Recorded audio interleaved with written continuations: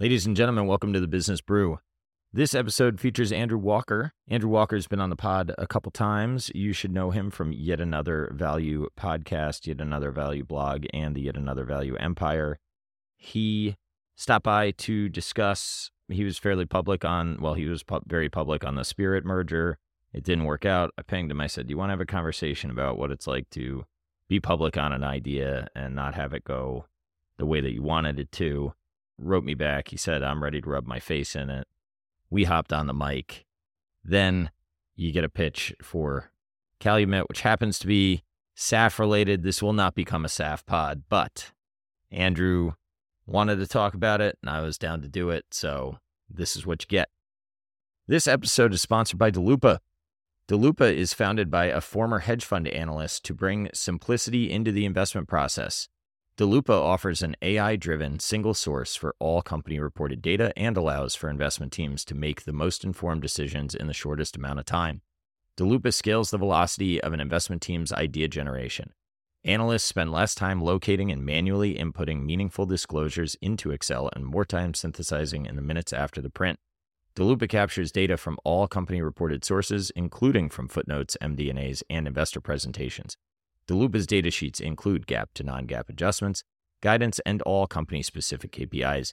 Each data point is auditable to the source for easy verification and accuracy. Daloopa's Excel plugin can also update your existing models for the latest quarter in just a single click.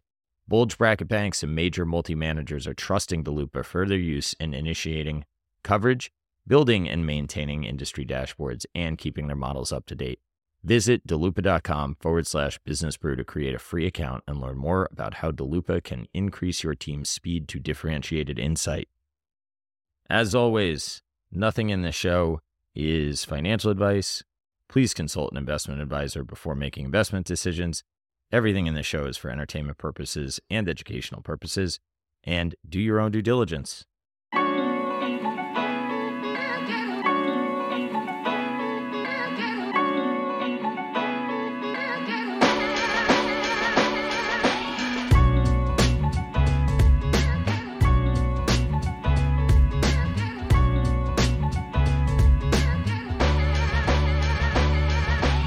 All right, Andrew Walker, friend of the show, been on a couple times. I pinged you after your experience of Spirit and what I saw going on the interwebs. And, it brought me back to my Curate days, man. And I just didn't know if you wanted to chat a little bit about what it's like to be public or what it was like to have the idea not go your way or whatever. And you said, I'm finally ready to rub my nose in it. I don't know that I'm interested in having that conversation. I think what you do is excellent. I am a happy sub. And, sometimes things go ways that we didn't anticipate. So however you want to have the conversation, I'm down to have it. And if it stinks, we'll cut it. But I have a feeling it won't. No, look, I appreciate that. I appreciate you having me on to publicly humiliate me. It's nice of you. There's a lot of ways. Like I really want to write more stuff on the blog. I've been having writer's block. Like it's tough. It was one of the biggest losses of my career. I was really confident in the case. We can talk about like betting on binaries versus big companies, odds and everything. But yeah, it was hard. And I was just trying to assess. And, it's really hard because I was very public on this. I think on my podcast, I did probably 5 pods on this. I just thought this was a really good swing. And I don't know if it's resulting. The Bears were right. Like I just thought the Bear case was weak, but it turned out they were right. And we can talk about all sorts of things. But yeah, I thought it was time to come out of my shell, despite the fact I've grown my homeless beard for people who are watching the video and stuff.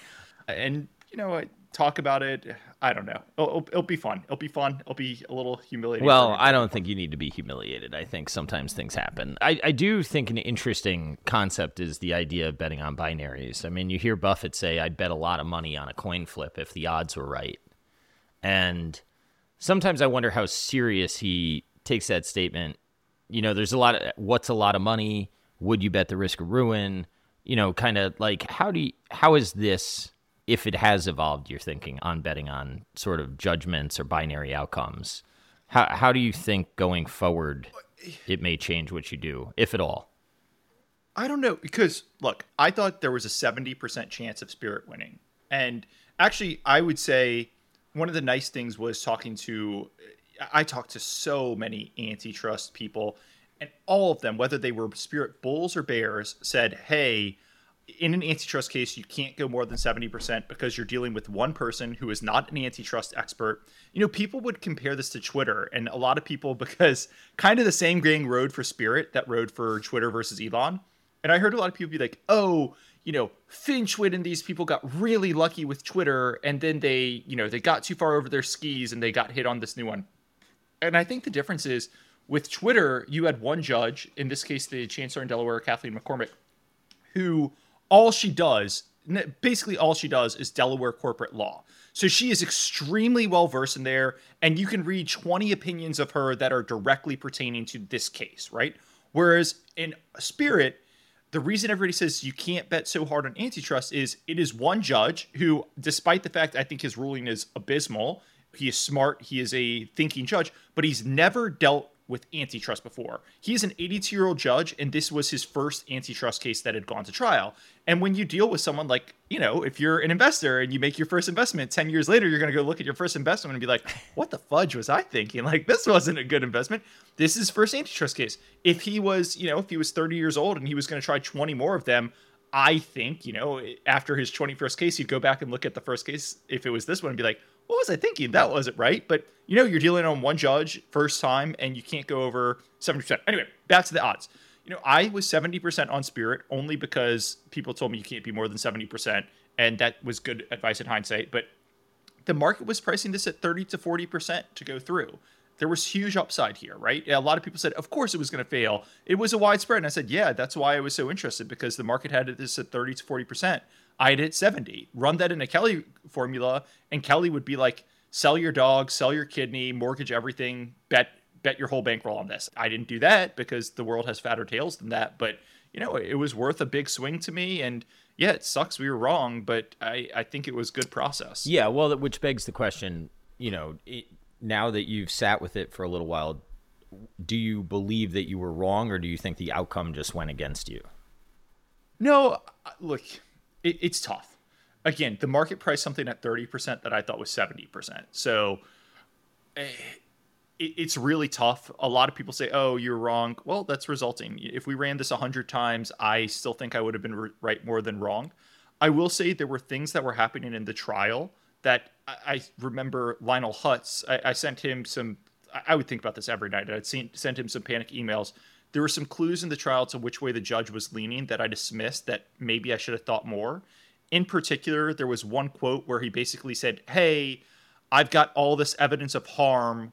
What should I do with this evidence of harm? And I was like, Lionel, we've disproven evidence of harm. Like, what are you talking about? What is this guy talking about? And both of us came to the conclusion he was kind of like setting up a hypothetical for his question. But in hindsight, there was that. And there was one or two other things he said. But yeah, I don't know. Like, I look at his ruling and I can read his ruling. And the two things I always felt very confident of was, one, you could not rule. One of the government's big arguments was, and this gets really weedsy, so maybe this is too much for a podcast that's not like diving into weeds here, but the two things I felt most confident was, one, the government keeps saying Spirit is an ultra low cost carrier.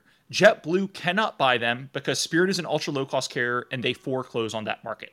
That's not antitrust. And I thought that argument, and JetBlue made this argument in their defense, if you agreed with that argument, that sets up a really scary door where the government can start saying, hey, this is a protected business model. Even though there's no antitrust issues here, we choose this business to be protected.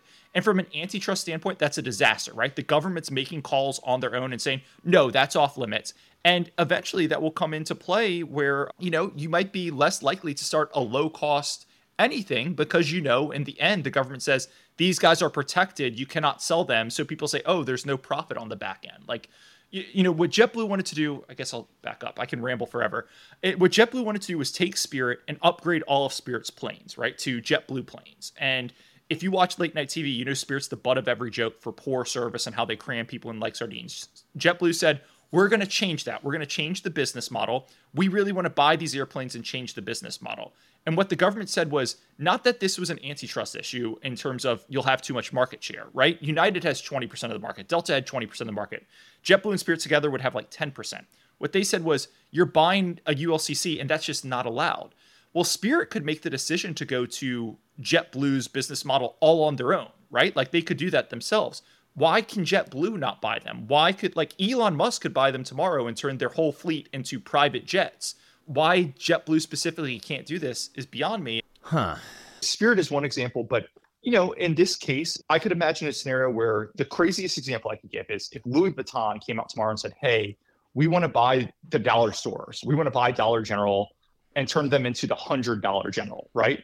There's no antitrust issue there. But now the government could say, oh, no, actually, you can't do that. We like the dollar store model as is. Like these guys are frozen in place. And you could just imagine, like, now the government has the right to any business they like, any business they want to protect, they can block it off. And that actually encourages people not to invest into low cost models because there's no exit on the back end. The government's going to say, no, we like this as a standalone, even if it's losing money. The only way to exit is restructuring, asset sale. And like Spirit might be a restructuring or asset sale in the long run.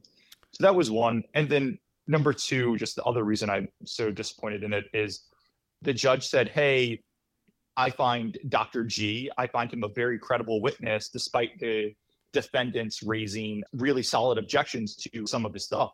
And the defendant's objections were, hey, this witness used faulty data. If you look at his model, he intentionally changed the model to only reflect what he wanted it to do. He cut off the ends, which would have made his model look crazy. Like there's all these issues with his model. So they were basically saying he is a uncredible witness. And the judge said, credible witness, despite the defendants pointing out huge issues with his model and data. So I just thought that was kind of crazy. And I couldn't see him ruling that given those two issues. Yeah, it's funny because I felt like my first take on this case was that they shouldn't remove a ULCC. And then I started to research more about, how much that like divestitures that they were open to. And I was like, oh, well, this will probably get done. But it seems like almost my gut emotional reaction of a ULCC should not be taken out was what ultimately won over what I think was pretty well argued reasoning. Yeah, look, this goes back to all the antitrust people saying you can't bet on one person who's not an antitrust expert, because saying, oh, you shouldn't be able to take a ULCC, if I took my antitrust brain out, I would be like, yeah, absolutely. Like, why should Louis Vuitton buy Dollar Store? Like, they're going to raise prices. That's terrible. And it sounds bad, but from an antitrust perspective, which is focused on consumer harm and which is very rigorous in these types of things, there's no actual antitrust issue there, right? So like competitors can come in. We live in a vibrant economy, especially airlines. Like what's Buffett's famous quote?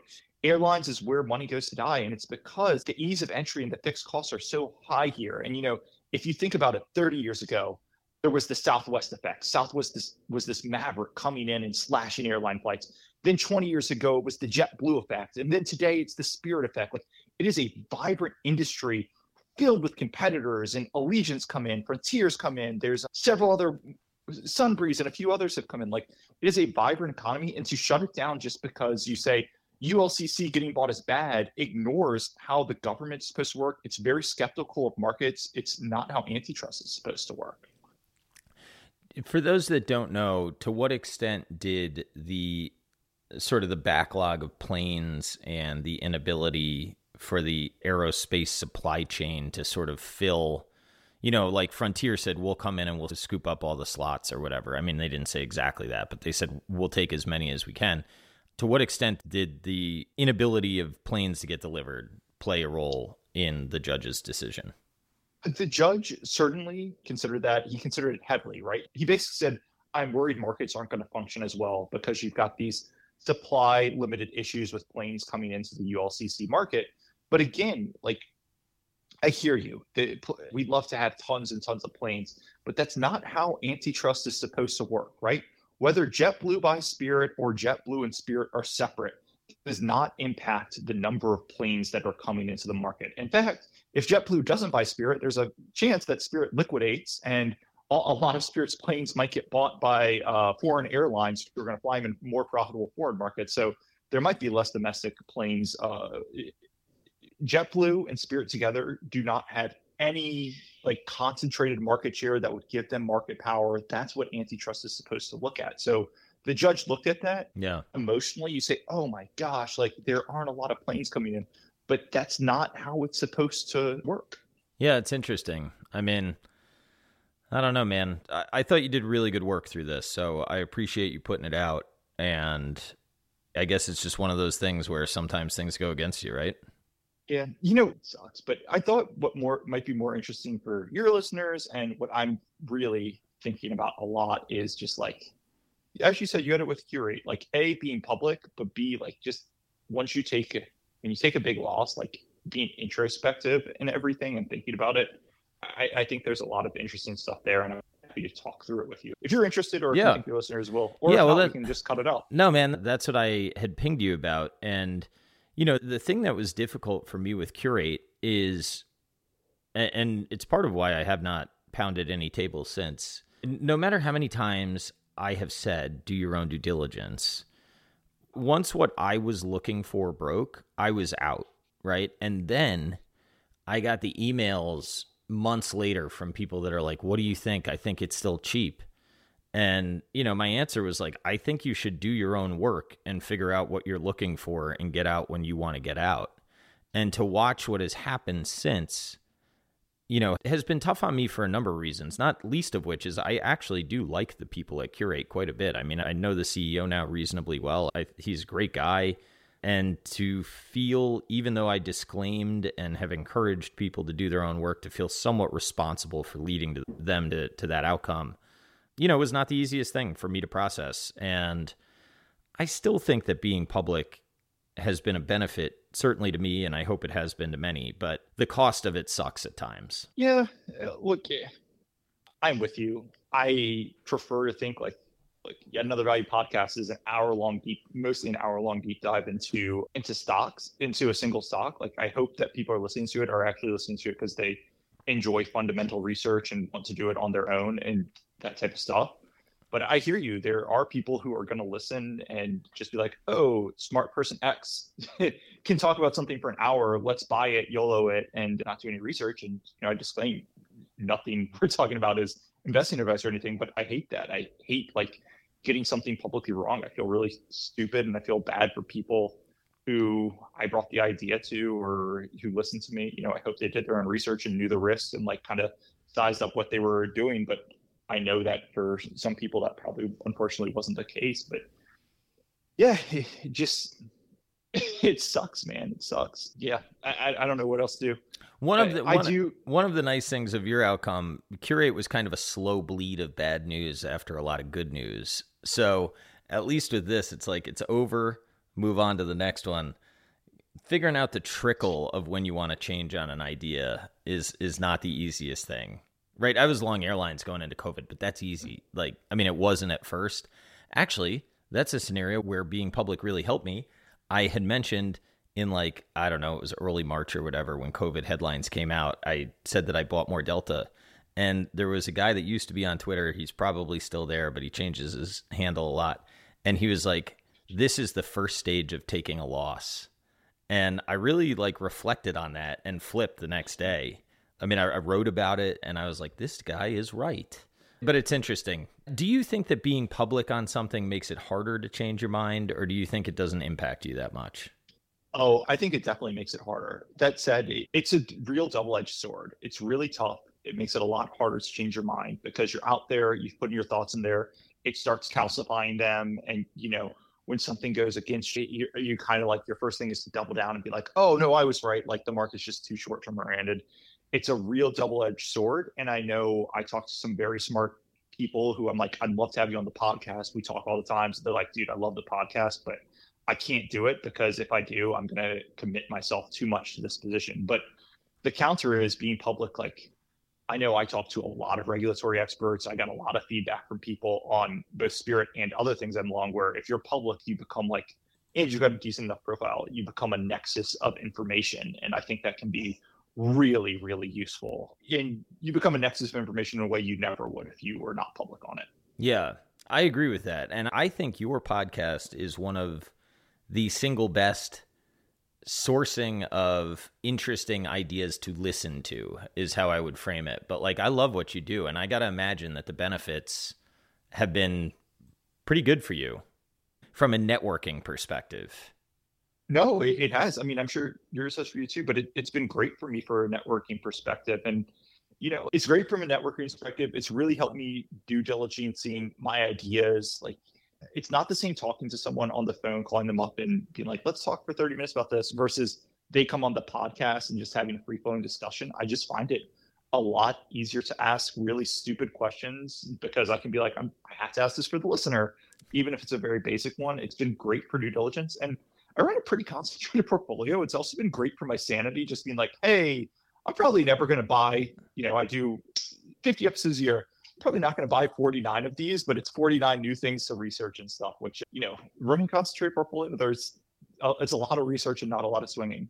Yeah, well, it forces you to turn over stones, right? Yeah, and, it's stones that I hope everyone I have in the podcast is pretty smart. Like, my rule for the podcast is if somebody's paying you to invest, then who am I to say you're a smart investor or not? Like, you are a professional investor, and as long as you're like value oriented, you're a podcast candidate. But hopefully all of them are quite smart and they've put money behind it. Even if I don't want to, they have. So who am I to say this idea doesn't work for me or not? Let's do some work and figure out if I want to take a look at it or not. Yeah, I like that approach. I think it's hard to, I have had some guests on, and look, when I think with social media and with inbounds and stuff like that, it's a very self-selecting, usually, group of people that make negative comments. And I don't even think that they're trolling or anything like that. I do think that I probably let it get to me a little bit too much. But there have been a few times when people are like, why is this guy on the podcast? And my kind of basic take is along the lines of yours. It's like, look, I want to make sure that they're legit and they have their own skin in the game here. And I'm not trying to have, most of it is through referral, right? Unless it's like a friend of mine. But outside of that, I don't know how much of a responsibility I have to due diligence people and request, backup for why they're worthy of being a guest. But it's an interesting sort of conundrum. It's a tough one, but I will say he runs 5 million or 10 million. But if you were just like flat out cutting people off because you didn't think they were worthy, like some of the best guests I've had have been people I didn't know that well that run small funds. I kind of would have been like, oh, I don't know, this isn't that great. And then I had one like, oh my God, that guy was so good. His thought process was so good. I did not realize. And they're incredible. And then some of the worst guests I've had are honestly people who are running like hundreds and hundreds of millions of dollars. And everybody's like, this guy's so sharp. And then I have them on and it's like, oh, okay, this guy's long like Berkshire, Apple, and American Express. And maybe that's good, maybe that's not. But once you start talking to him, he's basically just like, oh, Buffett's really smart and he's invested in these and I'm following the Buffett principles. And you're like, oh, that's not really that thoughtful. And he hasn't done a lot of research. And I don't know. I just find if you're like, take a shot. Again, somebody's paying people to run their money for them. Like somebody thinks these guys are smart. They're doing something. Like they're professional investors. Who are we to say they don't live up to the standard of what we want to do? Unless they're like running a, I don't think either of us would have like a technical analyst on the podcast or something to have a great, like that's just a different game. But yeah, I don't know. Maybe I should be more selective. I don't think you should. I just think it's an interesting tidbit of being a host, right? Is like, how do you source people and how do you think about who warrants being on the program? But you know what I worry about? If you get too dogmatic about who can come on, it reinforces the power. Like one of the things that I enjoy about the podcast and, FinTwit, for lack of a better term, is there's some guys out there that deserve a shot to market themselves. But for some reason, they're just not very good at it, or they haven't been able to like tear down the barriers.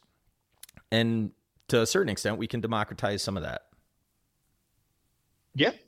Look, it's also, I think, if you're very extroverted, both that you and I certainly lean more to the extroverted thing, you will get more guest requests and like probably more podcast appearances. People might think you're smarter, but a lot of people are more introverted. And I think those people can make really thoughtful guests, but they never get a shot unless somebody's putting them out there. And yeah, maybe their podcast isn't quite as engaging, but a lot of times that thought process is 1,000 times better and you can learn something really interesting from them. Yeah, that's right.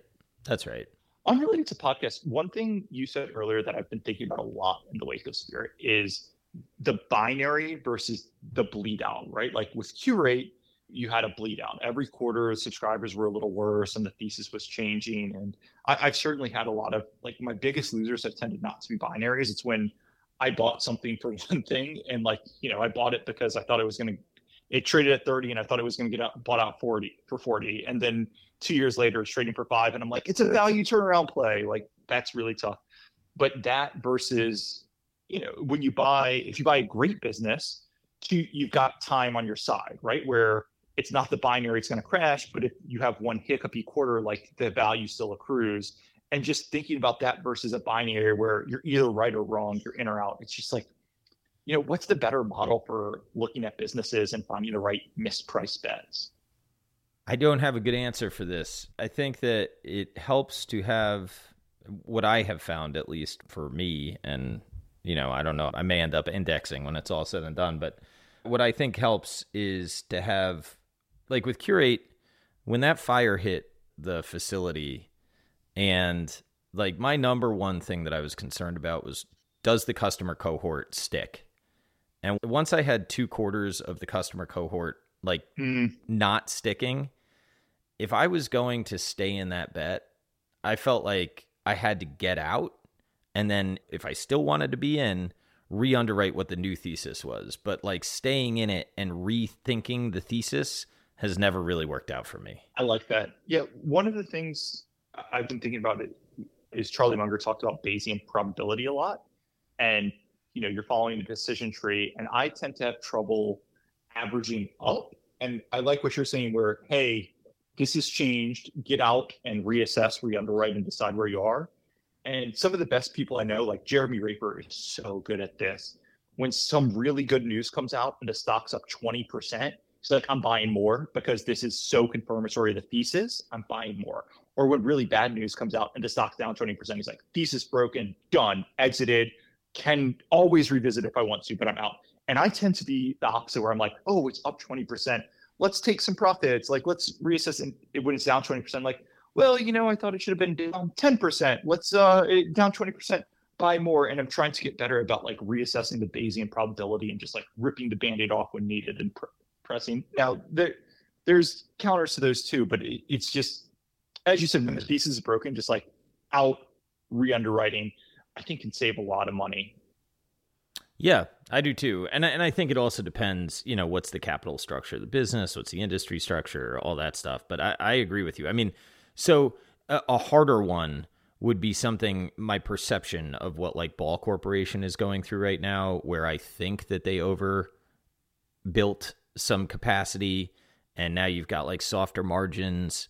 That seems like a normal sort of cycle within a business that I could live through. But if somehow like they ended up losing a major customer or something like that, that I think would be a non-starter for me. Like Ball Corp, I think what's going on there is they invested a little bit. As an industry, it's too much capacity. I may be wrong on this completely, by the way. I just kind of look at it. But like that would be something that I would understand a little bit better. But if they lost a major customer or something, that would be like a non-starter or a sell and revisit. Yeah. No, because you're going to have lulls, right? It's like owning an insurance company and all of a sudden the insurance market goes soft. I mean, if you're really going to own those businesses, you have to expect cyclicality. Yeah, I completely agree. It's also tough though, because the insurance business, the cycle goes soft and then, well, no, it's not that tough in an insurance business or Ball. But I agree with you when you have something like that's different than cyclicality, a customer loss or something like that is just completely thesis changing. You've got to re-underwrite. Yeah. So, I don't know. We'll see.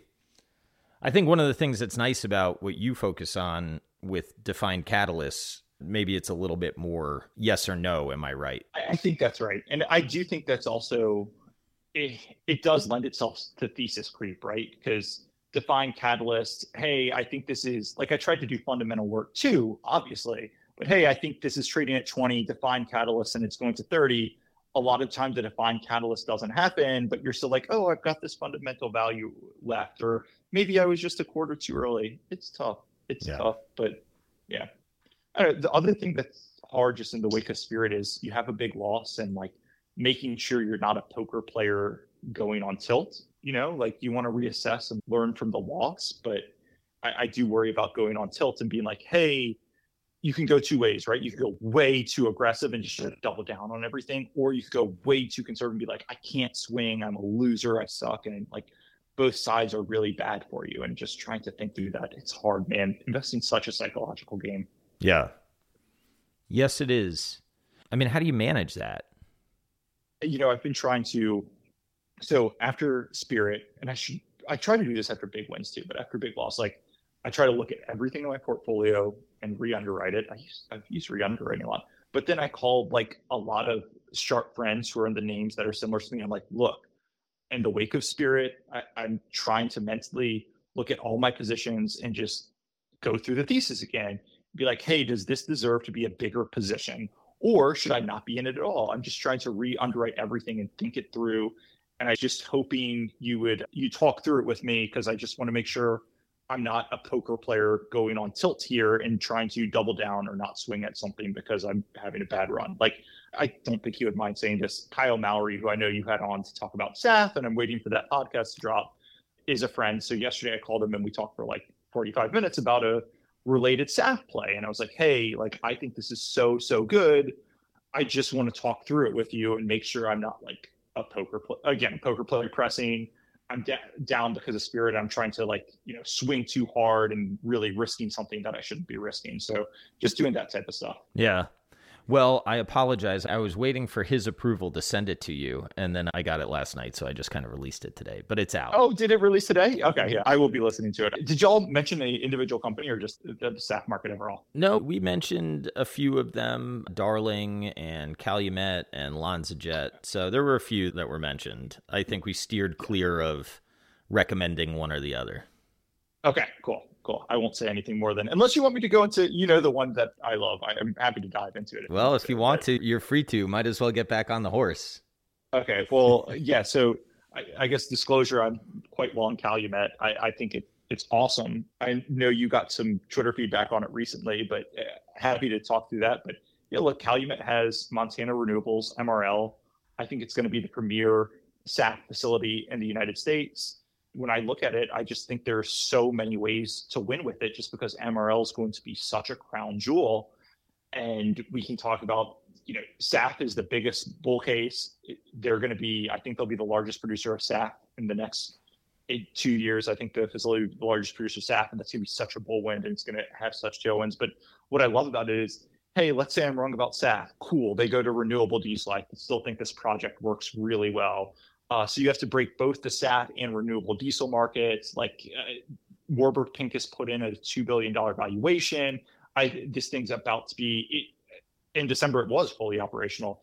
I just think there's like multiple ways to win. And I have a lot of trouble really breaking the Calumet thesis short of, hey, it has happened in refineries before where, hey, this entire facility exploded. Like short of that, which is a risk, it's a risk. There are businesses you can do, like, if you buy Walmart, you don't have, hey, this one facility blew up because you've got 5,000 stores. Like you don't have that type of risk.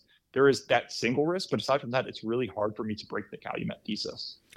Yeah, I think that the two questions I guess that I would have is, they have had operational problems in the past. That's, somebody said that, which I think is true. And then two, Diamond Green Diesel is going to have more scale. So what do you think about Calumet is going to make it like a crown jewel asset in SAF? Well, so, I mean, there's nothing that says two facilities can't be crown jewels, right? Like Diamond Green Diesel and and MRL. And then to my understanding, it's those two. And then you try and find the next SAF player and, you're 4 or 5 years and there's nothing. So I think the SAF demand is going to be enormous. And there's nothing that says you can't have two crown jewels in the industry. But I look at MRL, I look at where they're located, I look at all the access to feedstock they have. Like, this is going to be a really, really good facility. And that's what I would respond to that.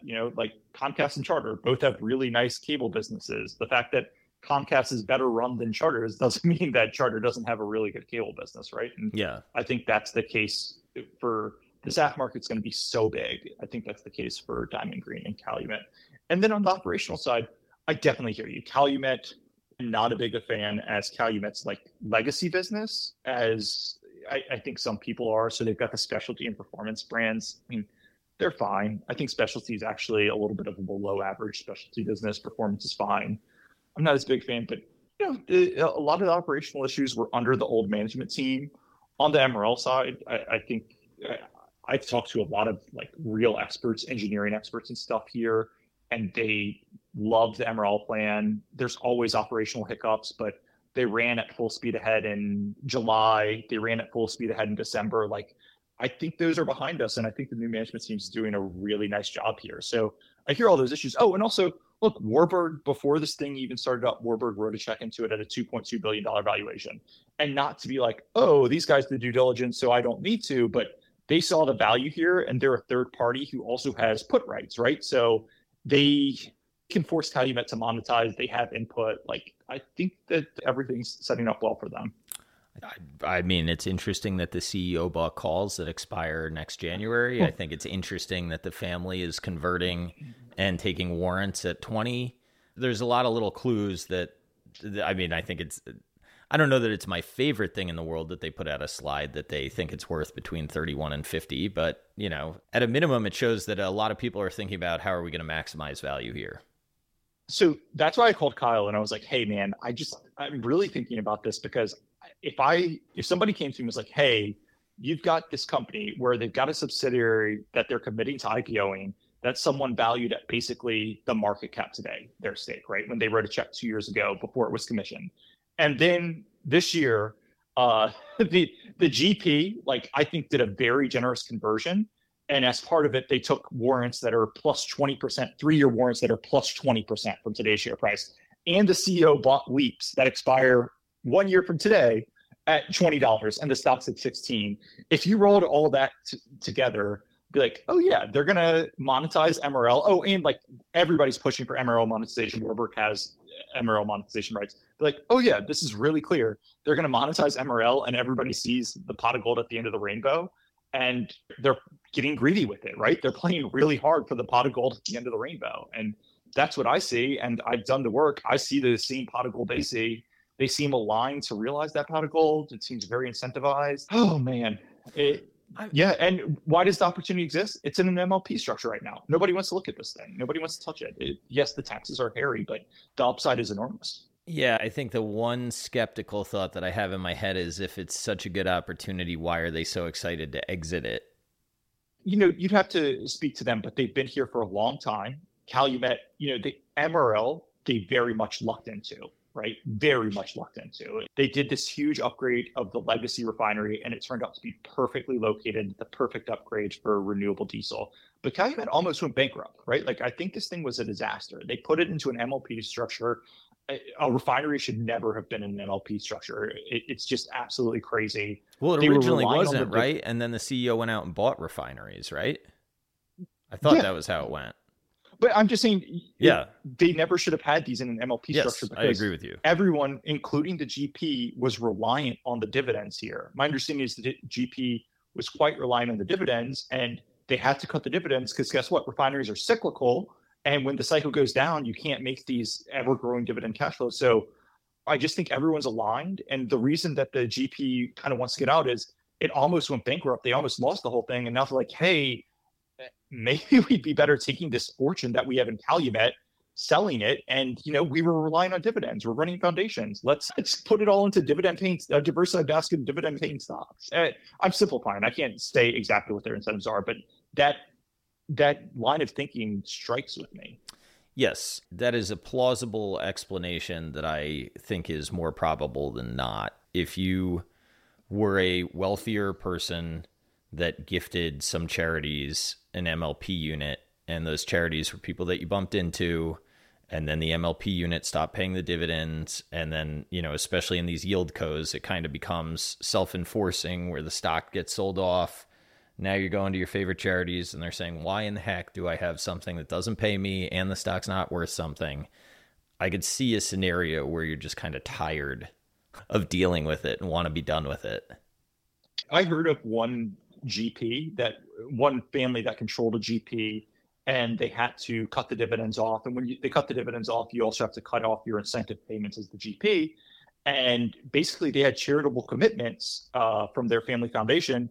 that they pretty much had to cancel because the dividends weren't coming and the IERs weren't coming. And you could imagine at Calumet, like when the dividends are cut, hey, we've got a foundation that relies on these dividends and they're gone. What are we doing? And now they own this thing that's got this crown jewel that I think would be very valuable to a bunch of strategic buyers. But like the cash flow gush, it's coming. But in terms of like huge dividends that could refund all these charitable things or let you live off, those are still several years away because they're going to have to delever and they're going to have to invest in max staff. Like you can imagine, hey, sell this for a huge premium to a ton of different players would want to take this out, in my opinion. Sell this for a huge premium, move on. And I think everything they've done suggests that's the route that they want to go. Yeah. I mean, this sounds silly, but how much, I read through the municipal bond, the S1 issuing for MRL. Mm-hmm. And like, how much fudge factor is in S1s, do you think? And the reason I ask is if there's not, I think people might be interested to crack open the S1. I mean, look, you and I both lived through the SPAC boom. I think the first thing we talked about was I came on with the SPAC boom and I was like, these SPACs are, tell me if I'm wrong on the podcast, it was 3 years ago, but I was like, these SPACs are insane. The projections are crazy, but you can buy them at trust value. And if the market wants to YOLO them, like you're getting a really advantaged bet. But we all remember the SPAC market and the booms. Like, I think you have to take everything with that healthy grain of salt. But I will say, like, you open the S1, I mean, you have to bet that the max stack happens and the expansion happens. But every assumption that they made in the S1, when you compare it to, you mentioned Diamond, you compare it to what Diamond and Darling are putting out, you compare it to industry, like nothing that they've said looks materially different than anyone else in the industry is projecting. And obviously, like, look, the big bear case here is a lot of this SAF, renewable diesel, everything. These are politically driven, subsidy driven earnings. And I think the best bear case is, hey, subsidies can change in a heartbeat, right? Yeah. Today, the pushback to that is these have been designed and implemented over years. And I think if you look at something like ethanol subsidies, once you get a subsidy, it's really hard to take it away, particularly in swing states with politically motivated voters. I tend to think they go up, not down, but that's your risk. But with the subsidies we're seeing in place, I don't see anything that makes me think these S1 numbers are crazy. Actually, I think they're kind of conservative. Yeah. So we're looking at, it appears, and maybe it doesn't turn out to be this, but you're looking at Trump, Biden, right? Biden, mm-hmm. I don't think has any incentive to roll back any of the IRA anytime soon, or any incentives that, I mean, they're reviewing the liquefied natural gas facility right now because they're worried that it's too carbon intensive. So carbon intensity is clearly something that's on their mind. And, Trump, I don't think he minds being disliked by those that dislike him. I can't think anybody actually likes that, but he's fine playing the heel.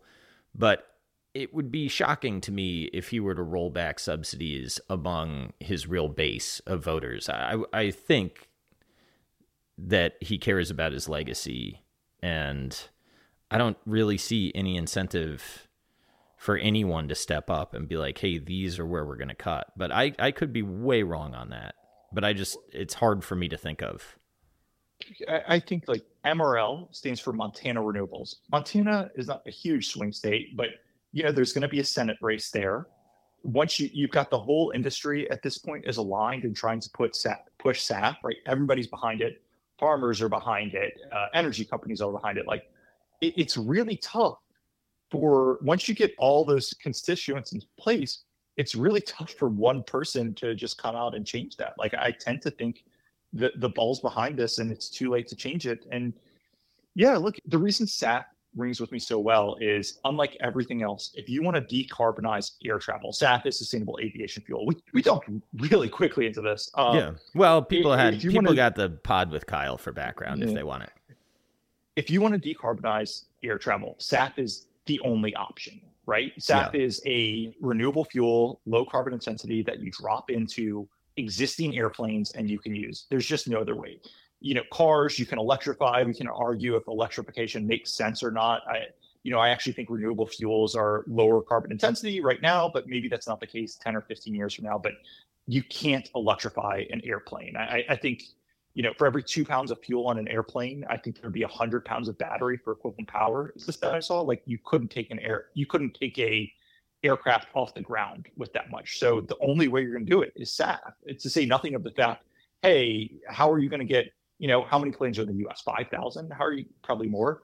How are you going to get 5,000 planes from, jet fuel to electrification all at once? You simply can't do it. SAF is the only answer. And that's what I like about SAF. So I think even if you ignore the subsidies, I do think there's going to be a lot of industry participants. Like if the subsidies went away, I wouldn't be surprised if, I'm hypothetically in this, but like FedEx, right?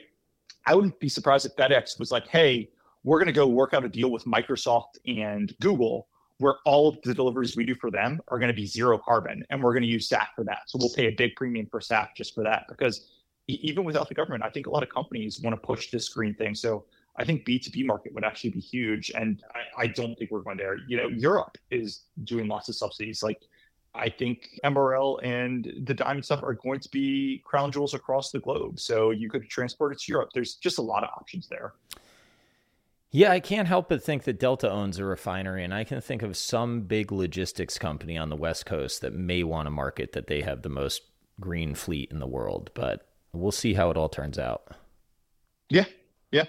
And Delta, I believe, is one of the 3 companies who's buying from MRL, if I remember correctly. So they've already got that relationship too. Yeah. I mean, look, it's possible that consumers don't actually care about climate change in the end, but I think that's probably... But that's why I think the B2B backup is so big, right? Because even if consumers don't like, you would have that put option to just go B2B on it. Yeah, I think that's true. And I also don't think that you're going to be filling up a plane with only SAF. I think it's likely to be blended into gas, and then you get into what percentage is it? I mean, by definition, there's just not going to be enough SAF that it's a high percentage of total fuel used, at least not in the next 3 years.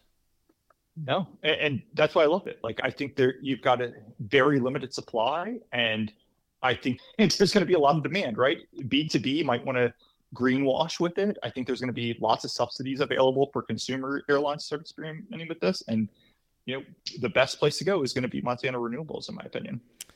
Well, I hope you're right. This is probably the most speculative, idea that I have embraced in the recent past. However, it's interesting. I don't know. Again, I've got a big position. I don't know. Why do you think it's so speculative? I don't. You don't have a year of earnings from it?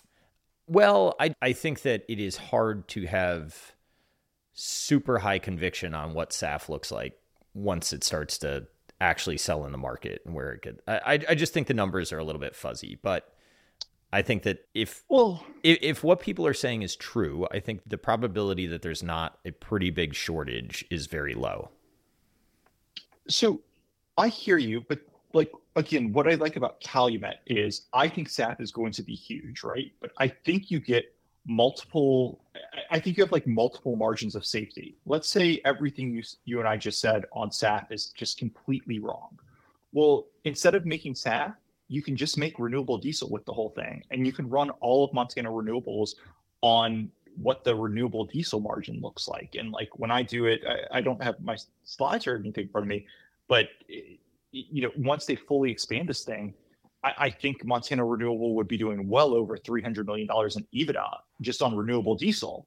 And that would come with very good cash flow, because this is a completely new facility. So it doesn't really need a lot of CapEx in the next 5 years. So the cash flow would be insane. And, I think it'll be a premier facility for that. So even if SAF all of the stuff we said with SAF doesn't play out, you can still go renewable diesel. And I think you would make a decent bit of money. And, it would take away a little from the margin of safety, because renewable diesel is a more competitive landscape, but I still think this would be a premier renewable diesel facility, and you would make plenty of money just on that. And yeah. Our friends at Mason Turner and Company, the consulting firm that is cited in the S1, I'm pretty sure that they have sustaining CapEx around 0.7 million. Is it a month? It can't be a month. I think it was $5 million per year, which would kind of one.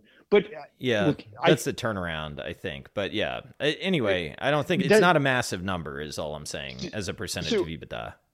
I think that is for the next 5 years. Yes. I mean, to 2027. I could be wrong, but I mean, these facilities, this is $500 million plus facility. I mean, the cost in here is actually way over $1 billion. You're not going to run this on $5 million per year of maintenance capex. Like in 2028, 2029, Yes, agreed. big turnaround. Like it's not permanent, but the next 4 years, the cash flow is going to be crazy. And if you really want to be crazy, okay, let's average the maintenance capex over the next 10 years. But the cash flow, if we're anywhere close to the economics I'm seeing, and I'm thinking it's going to be huge no matter what. Yeah, I agree with that. I mean, the exact paragraph that I'm thinking of, total ongoing expenditures through 2027 are estimated by MRL SAF at $37 million. The single largest annual item is $5 million for catalyst changeouts. And then they have sustaining capex of $0.7 billion. So to your point, eventually, I mean, Kyle talked about it. It's a very caustic process. You're going to have to invest eventually. It's not going to be materially under depreciation, but the front years could be interesting. Are your listeners, they're going to prepare in like the first 15 minutes is going to be us like flagellating myself over SAVE and going into a busted legal process. And then like 2 minutes on portfolio management and thinking through it. And then 30 minutes on, hey, the SAF podcast that Andrew hasn't even listened to, but he's done a lot on. Let's talk some more SAF. And you're going to have to listen to Calumet pitch. Yeah, well, and not too long ago, they had to listen to me talk about how I don't like the pressure of being public on ideas. But I don't know, man. This stuff, I love this stuff. It makes me interested. One of the things that I like so much about SAF, and this is an emotional issue that may be coloring my perception of reality, but I like investing in the future. And I know that's sort of silly to say, but like, I do think this is where the world is going. I do think political incentives will lead to, it reminds me a lot of Charlie Munger's, like, tell me the incentives, I'll tell you the outcome.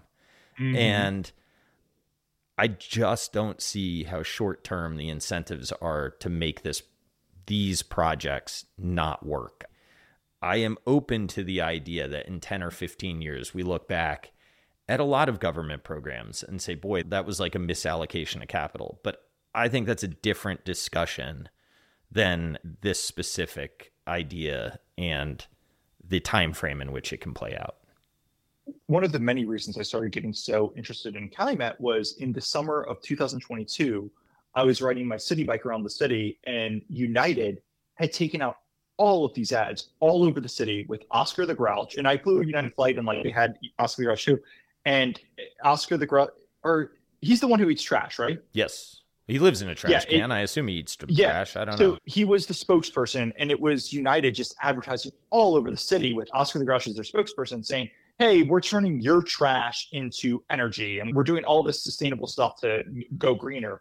And I was just like, oh my gosh, like, this is an airline that's basing their entire marketing strategy on we're going green, we're doing all this sort of stuff. And not that is an investment thesis in itself, but it kind of hit me like, hey, everyone is aligned, and like, whether you believe it or not, like everybody's trying to turn this into a marketing point. I think you're going to have the airline industry, the energy industry, like everyone's going to be pushing to be going greener, and Calumet and MRL in particular are just like right at the center of that push with the best asset for it.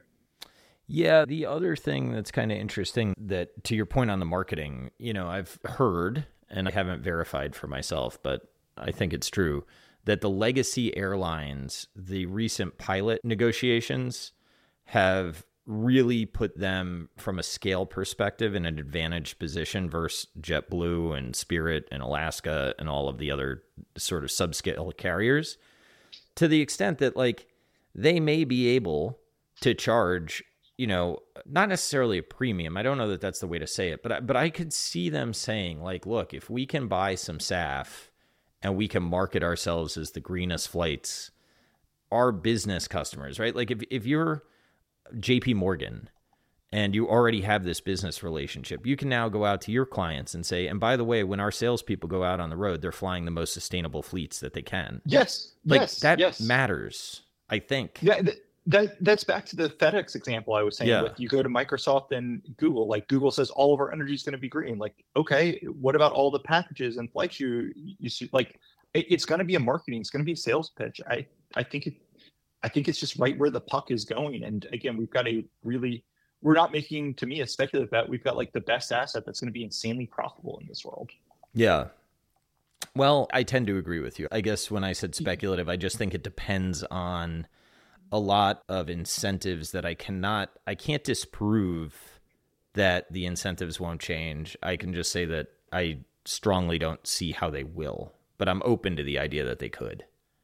Unrelated to Calumet, but one of the reasons like we started talking and the conversation went to Calumet and going back to Spirit, like, just I think I'm going to do a blog post on this at some point, but the longer I do this, the more I'm like, really good ideas are so rare. And like what Charlie Munger said and Warren Buffett with like Punch Card, I think they're right. And like, I love to research and churn out ideas, but they're so rare. And when you find one, you have to swing hard. And like the reason Spirit, I thought that was a really good idea. And maybe it was bad luck. Maybe in hindsight it wasn't, but you got to swing hard at it. And like Calumet, I think it's a really good idea. You've got the GP, they take the warrants. You've got the CEO buying leaps. We've done all this work that confirms it. Like, I think it's a good idea. And I don't know, the more I do this, the more I'm just like, hey, you've got to find not even one a year, like one every other year. Everyone, for the most part, probably swings too much and doesn't swing hard enough when they find something good. I'm trying to wrestle with that and think that through. Yeah. I have pinged a number of people about Calumet and just been like, hey, you might want to take a look at this. What do you think? The number one thing that comes back to me, especially, it's people that run funds. I don't want to deal with a K1. Yeah. Which it's like the old, like, why does this opportunity falling into my lap? The answer is I don't have that constraint. And C Corp conversions, everybody says C Corp conversions are the number one thing, and they're probably right. I mean, maybe the answer is to wait until March or April when the C Corp converts. But, I see so much value here. And for a big swing, am I really willing to deal with or talk to my partners and say, hey, we're going to have a little bit of complexity for a big swing that I think is going to generate outstanding returns? And I think that makes sense. And I think most people I talk to, when you go and explain that to them, but it's a little bit of an incentive issue, right? Like if you're in charge and you're talking to people and you're telling them that makes sense. But, if you're like at a pod shop and you're the analyst who pitches it to a PM who pitches it to their PM, that might be a tougher thing, right? Because it's 3 degrees removed and then they have to go explain it to their LPs. So like you've got 4 degrees of removal. Maybe that headache just isn't worth it at that point. Yeah, that's plausible to me. That's very plausible to me.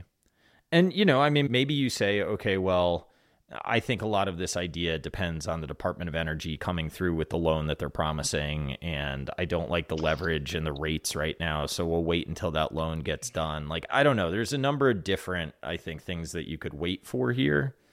But like, what's the probability that the Department of Energy, we're 2 years after the IRA passed officially? Like, this is a real project that they can put real money behind. What's the probability they're like, no? So I agree with you on the Department of Energy. I think they're going to get a big loan there. But my thesis does not rest on the Department of Energy. I think that you can make, if it rests with that, I would not be in here. Like, I do think they're going to get that. But I would push back on, hey, and I've pushed back to several people, cool, you think a Department of Energy loan of, pick your number, 200 million, 500 million, $1 billion is coming through. Go show me the last Department of Energy loan that was over $100 billion. Like, show me one. Yeah.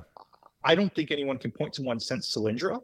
And Solyndra, didn't exactly turn out well. Yeah. Now, I think this is completely different. And as you said earlier, there's a lot of incentives. Like Montana, I think, has a swing state Senate seat up for grabs. Like, I think there are going to be a lot of incentives to get this done and have something that everyone can point to. Like, look, we're fueling the future in a swing state, jobs, farmer jobs. But I don't rely on it. I think it's coming, but I certainly don't rely on it. I do hear people saying wait for that. And I know people have said like, hey, you buy this after the C Corp conversion and after the DOE. And if the stock's up 25% between now and then, cool. It's completely de-risked. Yeah. That would make sense. That's why I don't think that's why if it got cut in half, I don't know. Well, I don't know. On No News, I don't know what I'd do. The issue that I have is like when I do envelope math, it's hard for me to see too much downside here. But the leverage is a real issue. Well, there was in October, the tough thing is if this sells off, in October this sold off, and they even mentioned this in their earnings release when they did the C Corp. It sold off on pretty low volume, but went from like 16 to 1250 in a day or two. And the tough thing is when you've got one asset like this, it's tough to buy more on a sell-off like that because you're not sure. You might have a fire or something. Exactly. I wasn't sure, hey, is this a liquidation? Or, hey, did somebody have somebody at MRL and they said there's a fire or there's an issue? And I you can call the company and be like, was there a fire? And they can generally say yes or no. But maybe there's some other issue that somebody picked up on. And that's just the tough thing about a one asset company. And that's really the biggest downside here. But I just, the asset is so valuable that it overcomes that. Yeah. Yeah, that's right. I thought, and you've had him on Exponential Fitness. What's his name? Why can't I think of it? Zach Buckley? Yes. Well, I like how Zach talks about one of the things he can do in consumer is when you have alt data and you see a sell-off like that, you can like pretty much know whether or not it's reasonable or not. And that's nice. Zach is extremely smart and does really well with it. And I certainly hear him.